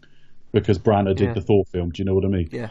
But so Thor, there's a point about Thor in a minute, but Thor is obviously ejected. Coulson is killed.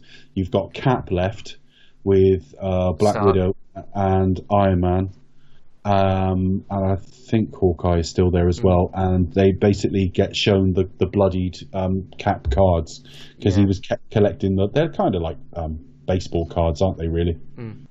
Yeah. And. Yeah, and he sort of gives his speech, and he gives. I've forgotten what the word is. It stuck out on this viewing. Well, like Stark does stand up and walk out when he mentions like something. So basically, something to do like hero or something like that. Yeah. And he's always just like, I can't listen to this, or something about, which I think was again it's part of his arc. But it gets for all his arrogance, he's not sure he belongs there. Yeah, or maybe sort of like. I think that carries over into Iron Man 3. I think there's a bit of Tony that's never quite sure he's up to it.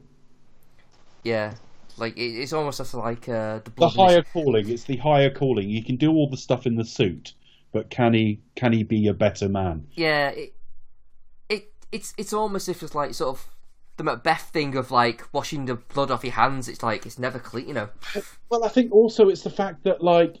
That's probably half the reason he is ridiculing like Steve Rogers and that, because actually deep down he probably thinks Steve Rogers is a bit better than him.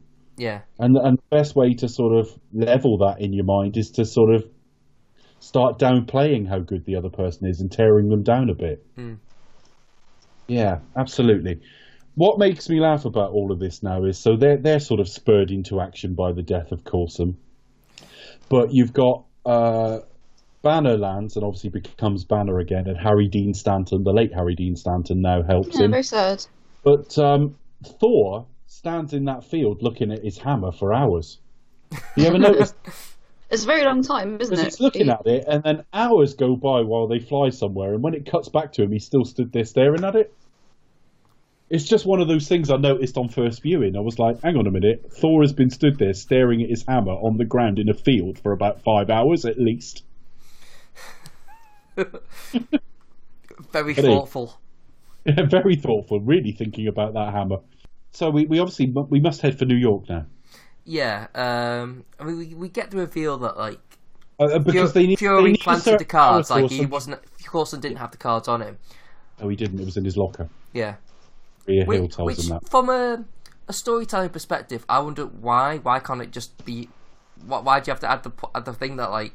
Fury lied. What difference does that make? I think that I wonder if that's a bit of seeding, because if you remember, Joss Whedon had an oversight through the whole of Phase 2, and he even helped to rewrite certain things and advised on certain things and checked for tone and stuff like that. Nick Fury is deeply distrusted by Cap in The Winter Soldier. Oh, okay. You have to see that like he's not entirely ever quite dealing you a full deck. He's never quite telling you the truth. I think keeping some cards very close to his chest. Yeah, he'll do what's necessary, and it won't always be completely ethical. And then you as a viewer have to make the decision on whether the ends justify the means. I think that's what it is anyway. Okay. I might be wrong on that. It might just have been a bit of extra pissing about as a character quirk. I don't know, but that's how I see it. Because when we get to the Winter Soldier, there's a deep distrust through the whole film, actually, because it's a 70s conspiracy thriller in the Marvel universe. So what do we got then? They have to work out that the only power source they could use would have to be a certain thing. They work out it's likely to be the Stark building. Yeah. So they head there, which seems a bit convenient that they work it out that easily. But yes, it's the Stark building. It's a nice payoff though. 'Cause it's like, it's Diva. It's opening night. He wants to be there with his name is shining. How did Loki get off the craft? I can't remember. Oh, he just got picked up by one of the plane type things. Okay. By the other bad guy, because they got attacked by a ship that Hawkeye was on, didn't they? So I think that ship just picked them up. Right, gotcha. Oh yeah, I remember that now. I remember that because I remember Hawkeye firing because he causes the explosion. Okay, I've got it. Yeah. Okay, I'd forgotten that. So they get the Tesseract and open a wormhole into space. Now, normally I'd hate this. The blue beam up to the sky again. But did this start the trope, though? I think I have a feeling we saw it before this. I don't know. You might be right. Maybe it was just in 3 or 4 It may films be because we've seen it so many times since that it just feels like... Might be. I always thought the whole Chitauri thing... Obviously not very good at pronouncing that. We can't manage to do it, can we? Calamari. It seems... Calamari. Yeah. Very delicious. Especially... Yeah, it seemed a convenient villain.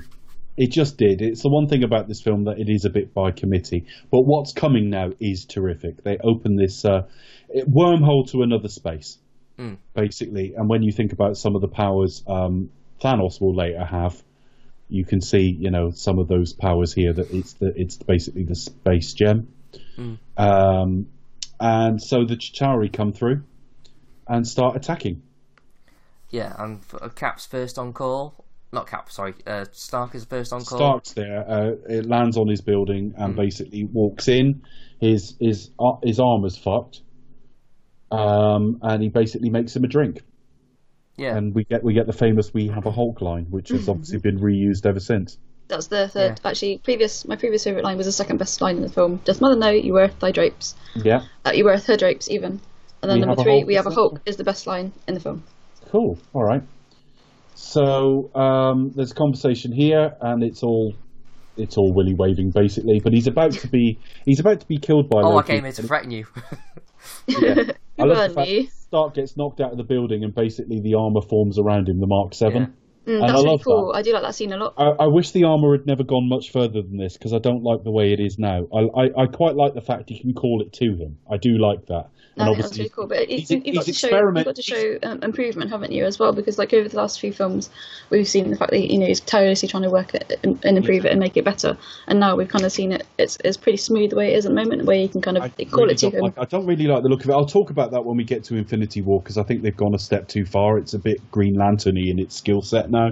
Yeah, it does look a bit too smooth. And it doesn't look right. It's all a bit too smooth, and it's not... Yeah, I don't really like it because the armor gets damaged and immediately repairs itself. I used to like it when he had the scratches of battle on him.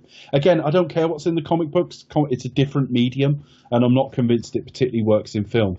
Of course, in the next film, he's experimenting with calling the bits to him and all the rest of it. Sort of humanises him a little bit as well, because he's very much like a man inside machine, as it were. But here it's kind of fusing the two together. With Iron Man 3 and what it tells us about his interaction with the armor and how important it is or isn't.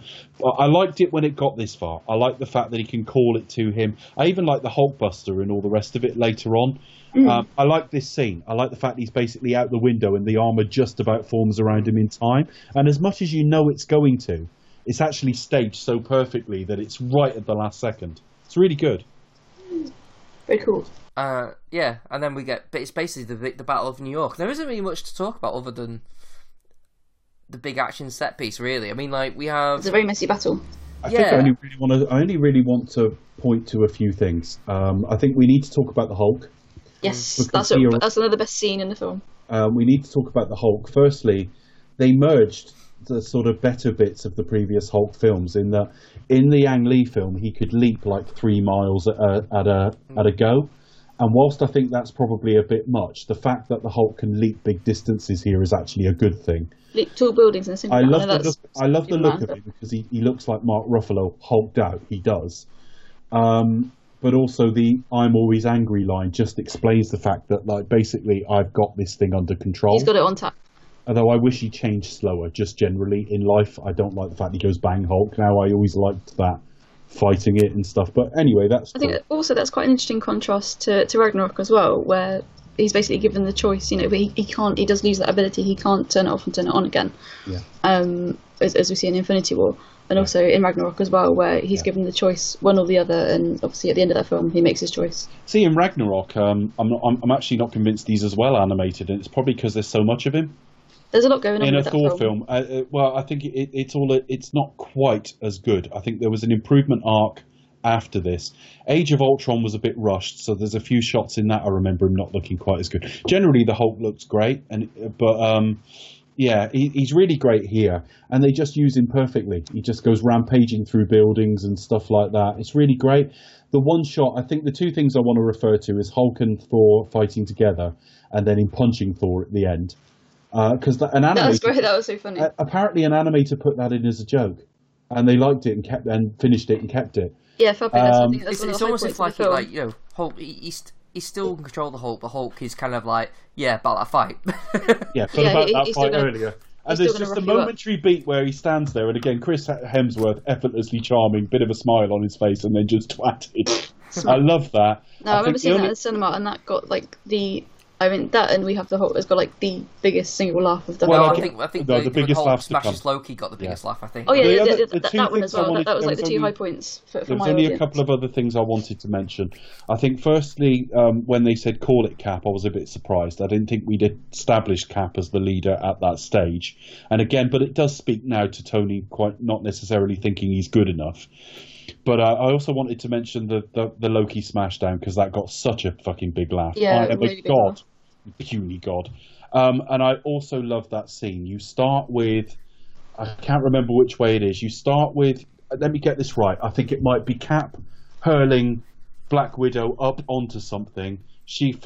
Does she fly past Hawkeye firing something, and then he's firing arrows, isn't he? And then we move forward to the Hulk and so on, and basically we see all of them in one continuous camera shot doing stuff, and then the money shot passes and does something. It's wonderful, and I actually wish I'd just watched that one scene before we recorded, so I could. It's amazing. Well, that tells you everything to know. By that point, they're all fragmented, and now they've come together as one cohesive team, and they're going to. I was worried about it being a disjointed mess, and that one shot is. No, tells you it's not a disjointed mess. It's actually all right. Yeah. The other thing I think worth mentioning about the Battle of New York is they once calculated the damage at 160 billion. If that was really New York. Oh God. That's why they have to sign the accords in later films. $160 billion worth of damage done to New York in that. So, do we want to say? Was one of the Transformers films as well? They basically Chicago's razed, and that kind of came to a similar figure. And you think, oh bloody hell, really? They haven't calculated the damage that those films have done to our IQs. Well, this is it precisely. That's priceless. Yeah, can't put a price on stupidity, can you? So I guess the next thing is obviously Fury superiors are basically saying we need to end this if we don't stop this invasion now. Their answer is nuke it. Nuke it. Manhattan, which has got how many million people in it? So they fire the nuke. Fury manages to stop one, but not the second, and Stark intercepts it. And this is his arc, really, isn't it? Yeah, he intercepts the missile, takes it through the wormhole. There is absolutely no guarantee he will get back. And he takes out basically the Chitauri base ship or whatever. That doesn't make sense here is they're not robots. How come they're all dead the moment this thing... Convenience? I don't know. I don't know. It's like the droids in episode 1. I'm no comic book expert, so maybe fans who know the stuff about them in comics go, oh yeah, well that's a thing with them. They take out the base and they all got switch off or whatever. Yeah, it's like a hive mind or something. Could be a hive mind or something. Didn't make sense in the concept of the film. But having said that, I didn't notice it on first viewing. On first viewing, I was so caught up in it. I was like, thank God. But then when I watched it again, I was like, hang on a minute. They're flesh and blood of a type. How's that happened? Yeah. But yeah, Stark's suit runs out of power and he's basically stuck. He manages to fall through the wormhole just as Romanoff closes it, basically. Yeah. And the Hulk catches him, and that's a wonderful moment when the Hulk catches him.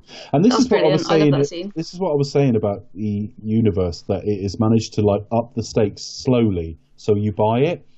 If Stark had taken a hit like that in the first film, you'd have gone fucking hell. Because obviously it's a bit like Superman catching Lois. In reality, it would have broken every bone in his fucking body. But the hits have been sort of exaggerated over time slowly that we buy all this. The Marvel Universe has just expanded so sensibly.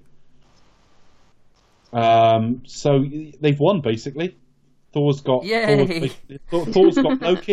Hulk has saved Banner. Hulk has saved Banner. Hulk has saved Tony. Yells at him, and Tony wakes up talking about shawarma. and then they all got one last bit of business, and you have that they're all like pointing their, should we say, weapons at Loki. Yeah, which is a bit. And if it's all the same, which is a little bit. That reminds me of the end of X2 when they're suddenly in the president's, when they're in the Oval Office and that they're suddenly all there at the same time. It's really cool. I really like that. Thor takes home Loki and the Tesseract, and basically we get a bit of a speech from Fury about they'll come back if they're ever needed, and we also see the people of New York responding. They get a bit of a hero's welcome. I felt like we got like a Bloodshot version of that with Thanos at the end of just a little bit. We get the moment where they've won, bit like the end of Ocean's 11 where they walk out and just look at the fountain and they're like, cheers. Won. I think maybe that's a reference to Ocean's 11, perhaps. I got that vibe as well. It's possible, that moment of enjoying their moment of triumph. Yeah, moment in the sun, definitely. And you got the Stan Lee cameo as well. It's like, superheroes in New York? Give me a break. And you've also got like Mark Ruffalo and sort of Robert Downey Jr. heading off together, like they're science. A new bromance. Yeah, bromance to do science. Yeah. I think the whole thing with it, because I think the set piece in New York is always been like an anchor event thing, isn't it? It's always like be done as like a 9/11 type thing. But I think the difference with this in the universe, that because of the Avengers, there was like an element of hope with it. So even though it had like this really horrible thing happen, and it is a bit of a movie cliche as well about the resilience of New York. That's been there since at least 9/11. We saw it in a couple of the Spider-Man films to varying qualities. And there's a little bit of this city never knows when it's beaten sort of thing. Yeah, it's a staple of superhero films as well, and also action films, and obviously especially since 9/11 for sure. Just goes to show that, especially because Obama had just been, he was voted into his second term. Later this year, when they were filming, he would have been just past. When he was writing it, he would have been like mid-term in his first term. To be fair. Yeah, definitely. But he had sort of the elections around that sort of time in 2012. I was just kind of looking at the events of that year. Definitely, a lot of political upheaval. And again, high on his agenda was national security. Can't speak now. National security. And of course, that year as well, you had the Sandy Hook shooting. Unfortunately, very sad. So in terms of protecting America and its turf. Having this range of very American superheroes protecting you, but it was feel very good, important. and I think that's why it changes the whole landscape. In that, detractors will say, "Oh, it's all light and jokes and all the rest of it," and actually, it's not. It's a balanced tone, but it's a tone rooted in hope and goodness, in a way that like the Nolan Batman films arguably weren't. I love the Nolan Batman films, or I love two of them anyway, and I have a fair amount of respect for the third. But, that film, The Dark Knight Rises, was just a film ripped from its time. It was appropriate for 2008. It wasn't really appropriate this year. The Avengers was what the public warmed to. The Avengers was what the public wanted, and my boy did they land it. And even like even the credit sequence at the end with that music and all their sort of the shield and the glasses and all the rest of it, just pitch perfect. Yeah, I don't think this film did much wrong at all, to be honest. No, there's very few times where they did put a foot wrong. So yeah, I guess that's it really. I mean, the frustrating thing is just from a perspective. I mean, we're not going to do it as a commentary. Spoiler alert, because I'll announce the commentary in a minute. But it's not going to be the Avengers. It very rarely is the last film before a commentary, because you don't want to do it 2 weeks in a row. So it was never likely to be the Avengers. But I probably would need a commentary to explain why Act 3 is so good. when you're actually sitting and trying to critique a film, it's a load of action. So what can we really say about it? But those few beats were worth commenting on, and I think the film left us all feeling really good. But how did we feel overall? Final thoughts, folks? Yeah, I mean, it's basically what you have is like a 40-minute action scene, and it's just a collection of just like joyous moments that make you go, oh yeah, that was really cool, that was really fun, or that was hilarious in some cases. So, and yeah, I just, you know, it's a film that you spend most of the time just sort of like just happy you're watching it. It just makes you feel like, oh, I never thought I'd get to see something like this, and I'm really happy that not only does it exist, that it's actually really good and really fun and entertaining. So, yeah, I don't think it's really much I can say other than that. I think it does. I think it doesn't do it. It's not doing it a disservice to say we'll probably have more to say about some of the later films. Yeah, because there's more thematic work in it and stuff like that. Maybe certainly something like Civil War, but that's not doing this film down, is it? Really, that's just saying it's there to do something different. Because I can't see, you know, I can't see that working with it when you have a collective set like an ensemble film, should we say? It needs to be along these lines. It needs to be a big party hoo-ha, you know. I mean, maybe later on with like films like Infinity War, you up the stakes and there are other things involved. But then you build on so many films as well. Exactly. So, especially with the first team build-up, team films, this is exactly what it needs to be. This was just very fun, very funny. And yeah, just knew exactly when to hit the right beats at the right time. Yeah, pretty much bang on. I think there's a certain art to it which I cannot deny. So this is high end Marvel. I think it's probably still top end, top 5, definitely. Yeah, just echo all the above, really. As we said at the beginning of the show, this has kind of brought all the, you know, the strands, can we say, throughout, you know, brought it all together. It's literally like peak Marvel for 2012, definitely. I think it literally just changed not only the superhero landscape, also the cinematic landscape. All the kind of, as Dave mentioned earlier on the show, there are some effects that kind of are looking a little bit ropey now, but very minor. All the kind of the weak points of the film you can count like on one hand. It's very action heavy, very funny, but I say that we do as a character, as an ensemble piece, it works really well. All credit to Joss Whedon and Zach Penn as well. But yeah, I really enjoyed it, and without doubt, certainly one of my film highlights of 2012. For me, I echo what Chris says about, you know, ranking its top 5. I'm not going to say much more than that at the moment. I'd be surprised. I mean, we've got to rewatch them all, and like I say, one of the things I can do fairly well is rewatch fresh. So there's every chance that things that maybe in my skeleton ranking are below it might come and beat it, but I don't think so. I don't think at the moment there's an awful lot of chance that it will drop out of the top 5. Where it falls in the top 5 is up for debate.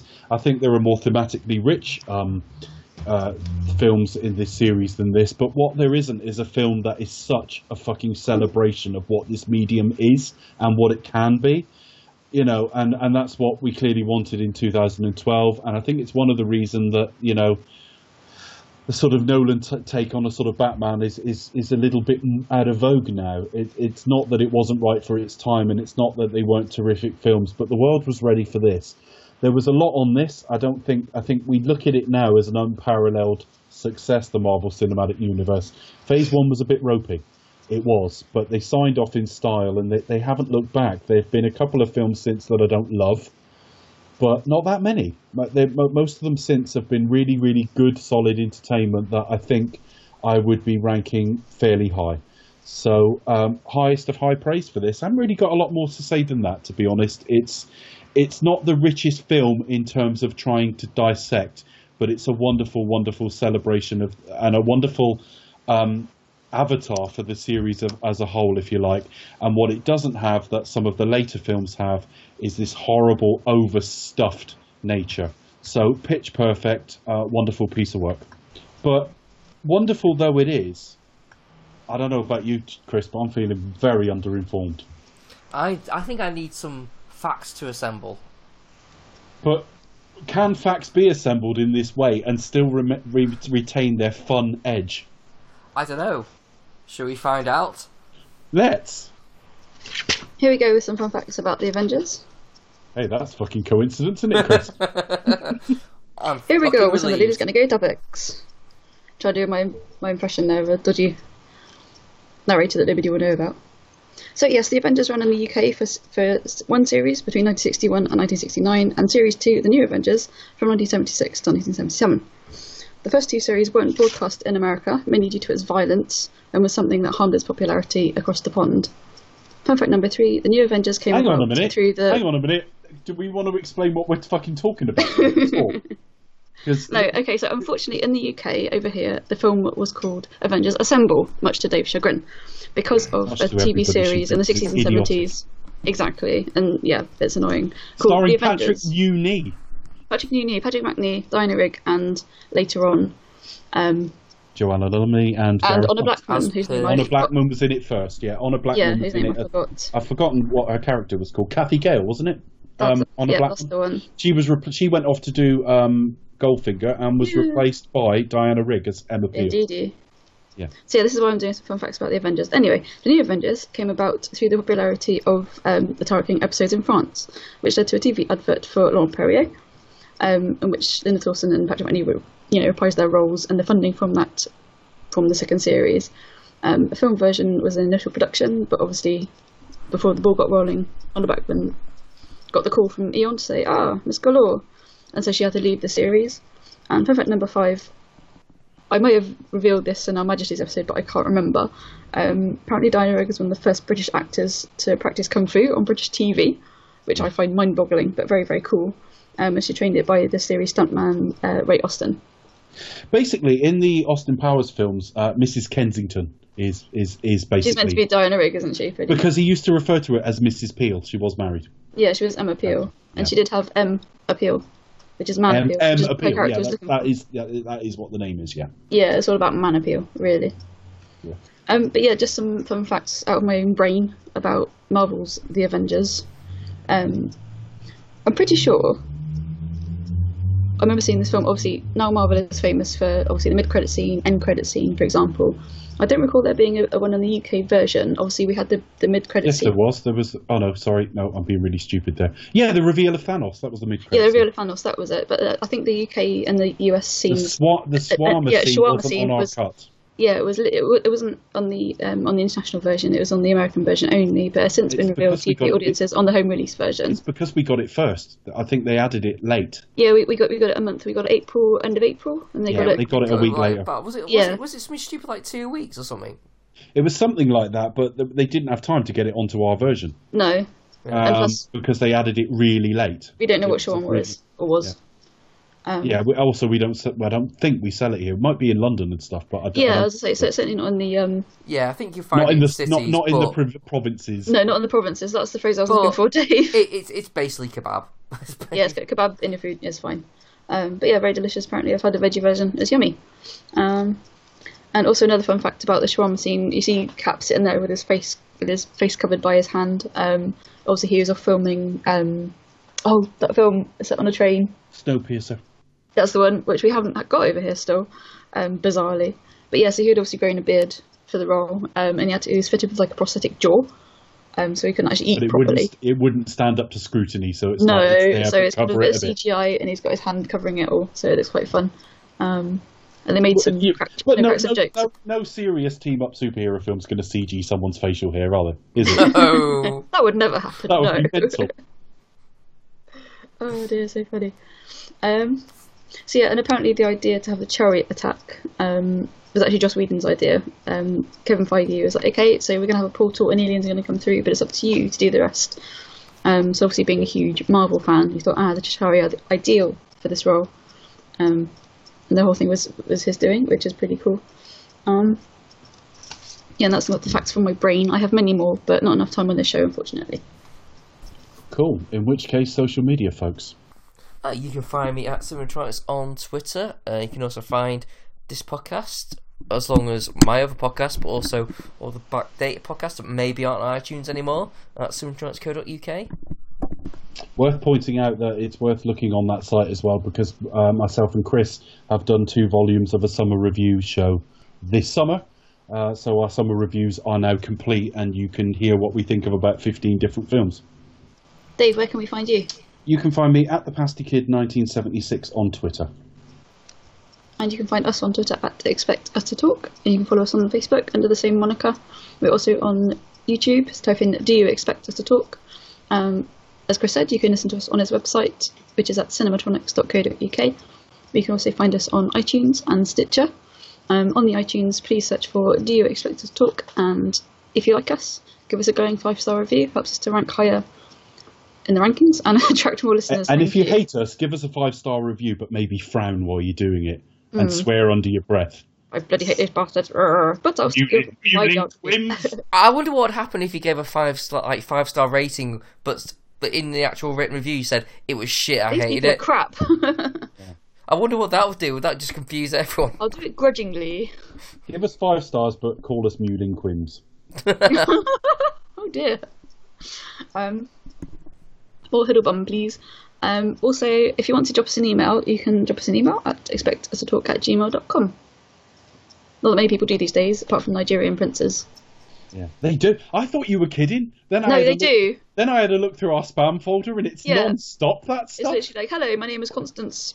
Yeah, blah, blah, blah, and we and want to hello, send I you am some King money. So-and-so, a Nigerian prince, though. It really is. They're not literally. only Nigerian, but they are all people offering us cuts of money.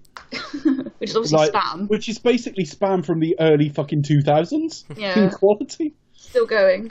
Yeah. Hello, I am Madam Bovary. I've a lot of monies. I just need your credit card details. I know. Still write to us there if you want. We get the odd email, but most of you talk to us over social media, so there's no reason to. We will just announce, though, we have had our first commission, and we've actually received our money for it as well.